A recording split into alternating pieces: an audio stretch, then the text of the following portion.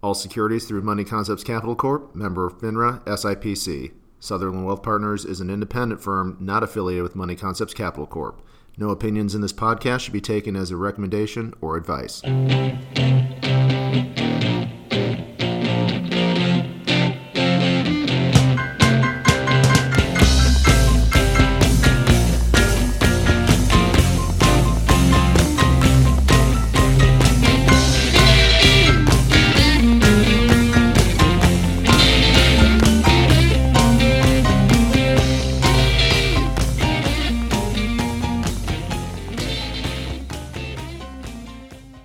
Good day, everybody. This is Craig Sutherland, president of Sutherland Wealth Partners, welcoming you back again for what we think is going to be a very fun and interactive podcast. And joined, as always, with me is Alana Gaither. Hi, guys. Happy Halloween. And we are blessed and fortunate to have another one of our team members on the podcast this week. Everybody, this is Erica Sestrich.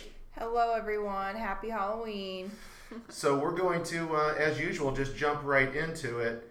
It seems like each week we're having to address a major issue, and I think it's only fitting that we acknowledge and send our thoughts and prayers, certainly out to the Jewish community for what I would say is beyond ignorant, but just senseless attacks in the synagogue this week. And again, from everybody here at Sutherland Wealth Partners and our team to everybody in the Jewish community and just the communities at large, we just want to extend our prayers and our thoughts and in this time of grieving. So yeah, and I'm from Akron, and my synagogue, since I'm Jewish, received on Sunday morning a nice gesture from the Islamic Society of Akron, which was really nice, and it has been, I think, bringing interfaith religions and just the community together in general, and people from all different cultures and backgrounds and religions have been showing respect. So it has been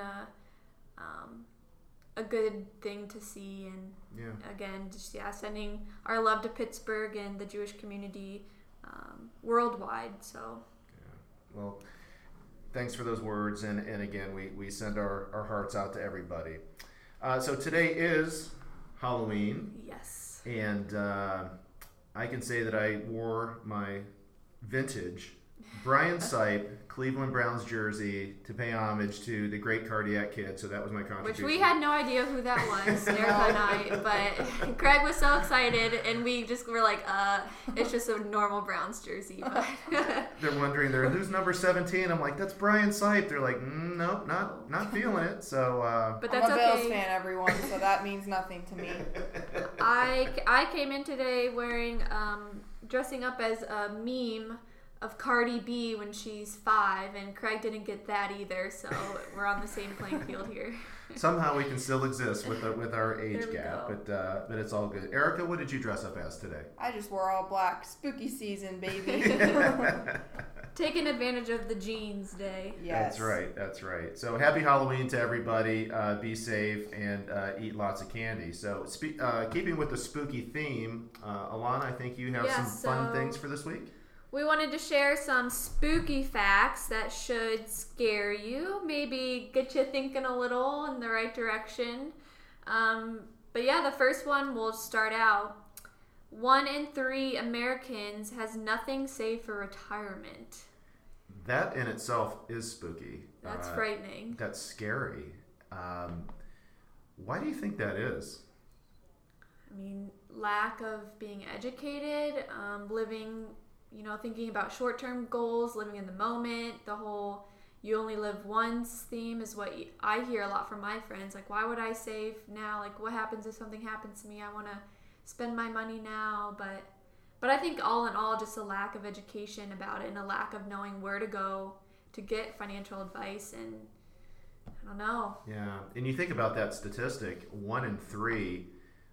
And you think of the cost, like going through retirement and how long retirement actually can be, and to know that you have certain necessities to meet your standard of living and to not have anything saved. I mean, one thing, it's not having money, but also the time you're losing to play catch up with that. Mm-hmm. I mean, that's a hard thing to address. We hope we can get our message out there and at least help the third of the people who don't have something saved. So number 2, women are 27% more likely to have no retirement savings. That was shocking to me. I wouldn't have thought that statistic was so high. And I do, since I have 2 females in the room here, kind of open it up.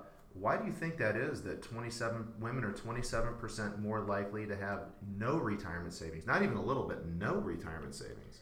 I think there's probably a lot of factors. One being it's still more common for women to be stay-at-home moms, so they don't have a 401k through an employer. They don't have an income where they can, fund an IRA or some other things that I've read through blogs and just research is that women are more intimidated to invest and aren't as much as risk takers as men are. Whether that's intimidated to sit down with a male advisor, since like 80% of the industry is male. But yeah, whatever that is, that's a pretty big number, and hopefully we can start to close that gap moving forward. And right. I think what jumped out at me at this statistic was the fact that there are so many more women actually that have entered the workforce in the last decade. But to your point, there's still a fair amount that are stay-at-home moms or still tend to the home. But to have that many women enter the workforce and still not have any retirement savings, there is definitely a gap, or there's something missing here, because that's also feeding into the 1 in 3 Americans who have nothing saved for retirement. So there's definitely a correlation between that, and it's something that needs to be addressed. And women are more likely to live longer than men, so there's a greater need for them to have more retirement savings. So spooky, frightening. Trick or treat. So scary fact number 3 is, without reform by 2033, Social Security will need to be cut by 23%, and Social Security is the most commonly cited source of income for retirees.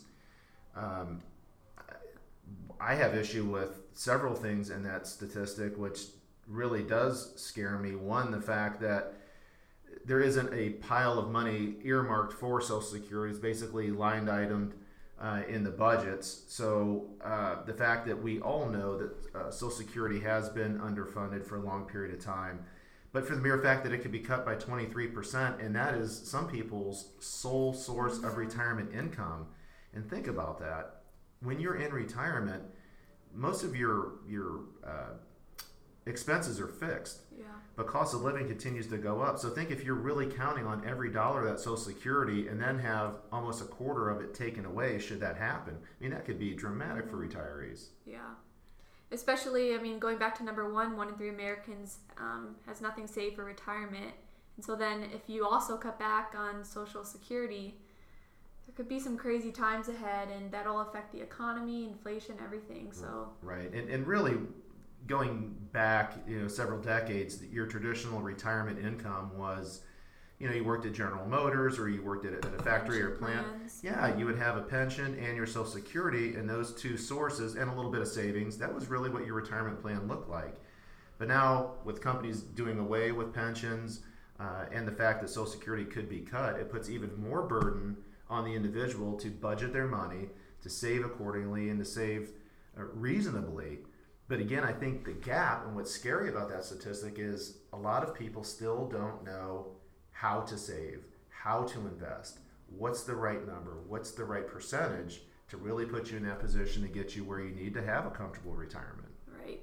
So number 4, employees miss out on an extra $1,300 in retirement matching each year.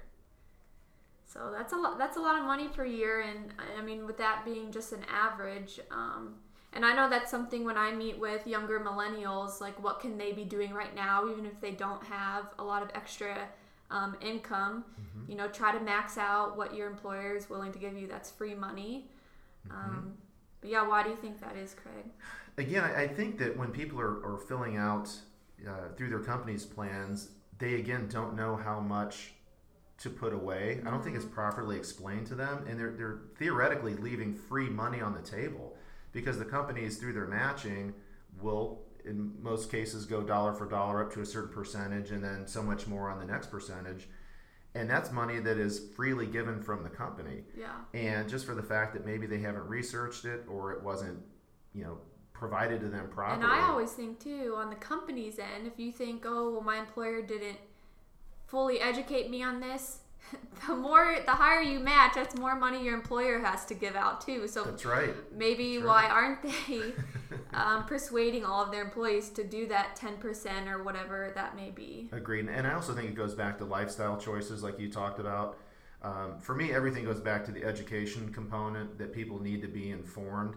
And quite honestly, it's when you're younger, it's a lot easier to take home some extra money and go out and buy fancier clothes or to go out and have a nice meal than thinking about putting more money away for retirement.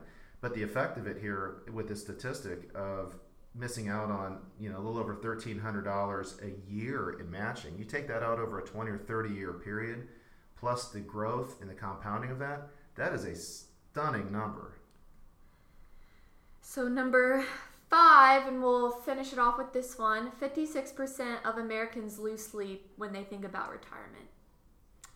So here we are as financial planners. I guess that's what we're trying to tackle and why we're in the industry to begin with. But again, 56%, that's a pretty big number. 56%, that means that there's 44% still on the table. So a lot we can help with. If I accept that, then my 44%, I don't sleep because I have 2 young daughters and one of them is a teenager, and so I lose sleep about 100% of the night over that. But yeah, that's those goes to health in your lifestyle as well, and worry is a terrible thing. It can do stress, yeah. And so again, going back to getting proper help, getting proper guidance, and relieving that stress puts you in a better position. Yes. So I wanted to also remind you guys, now that we're done with our spooky facts, that next week, big day coming up, Tuesday, November 6th, voting day. Get out there, and thoughts and prayers are great and needed, but you also need to put your, use your right to vote and take advantage of that. That's right. So get to the polls. Yeah, absolutely. And again, we don't press or toe a particular political line on these podcasts, but I think you hit the nail on the head.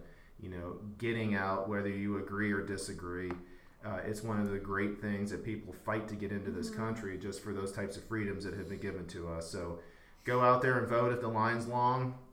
Get that free sticker. We want to see stickers all over on November 6th. So thank you, everybody. We hope you enjoyed this podcast. Be safe this Halloween, and as we enter the rest of the holiday seasons, just know that we're thinking of you and wishing you well. We'll see you next time.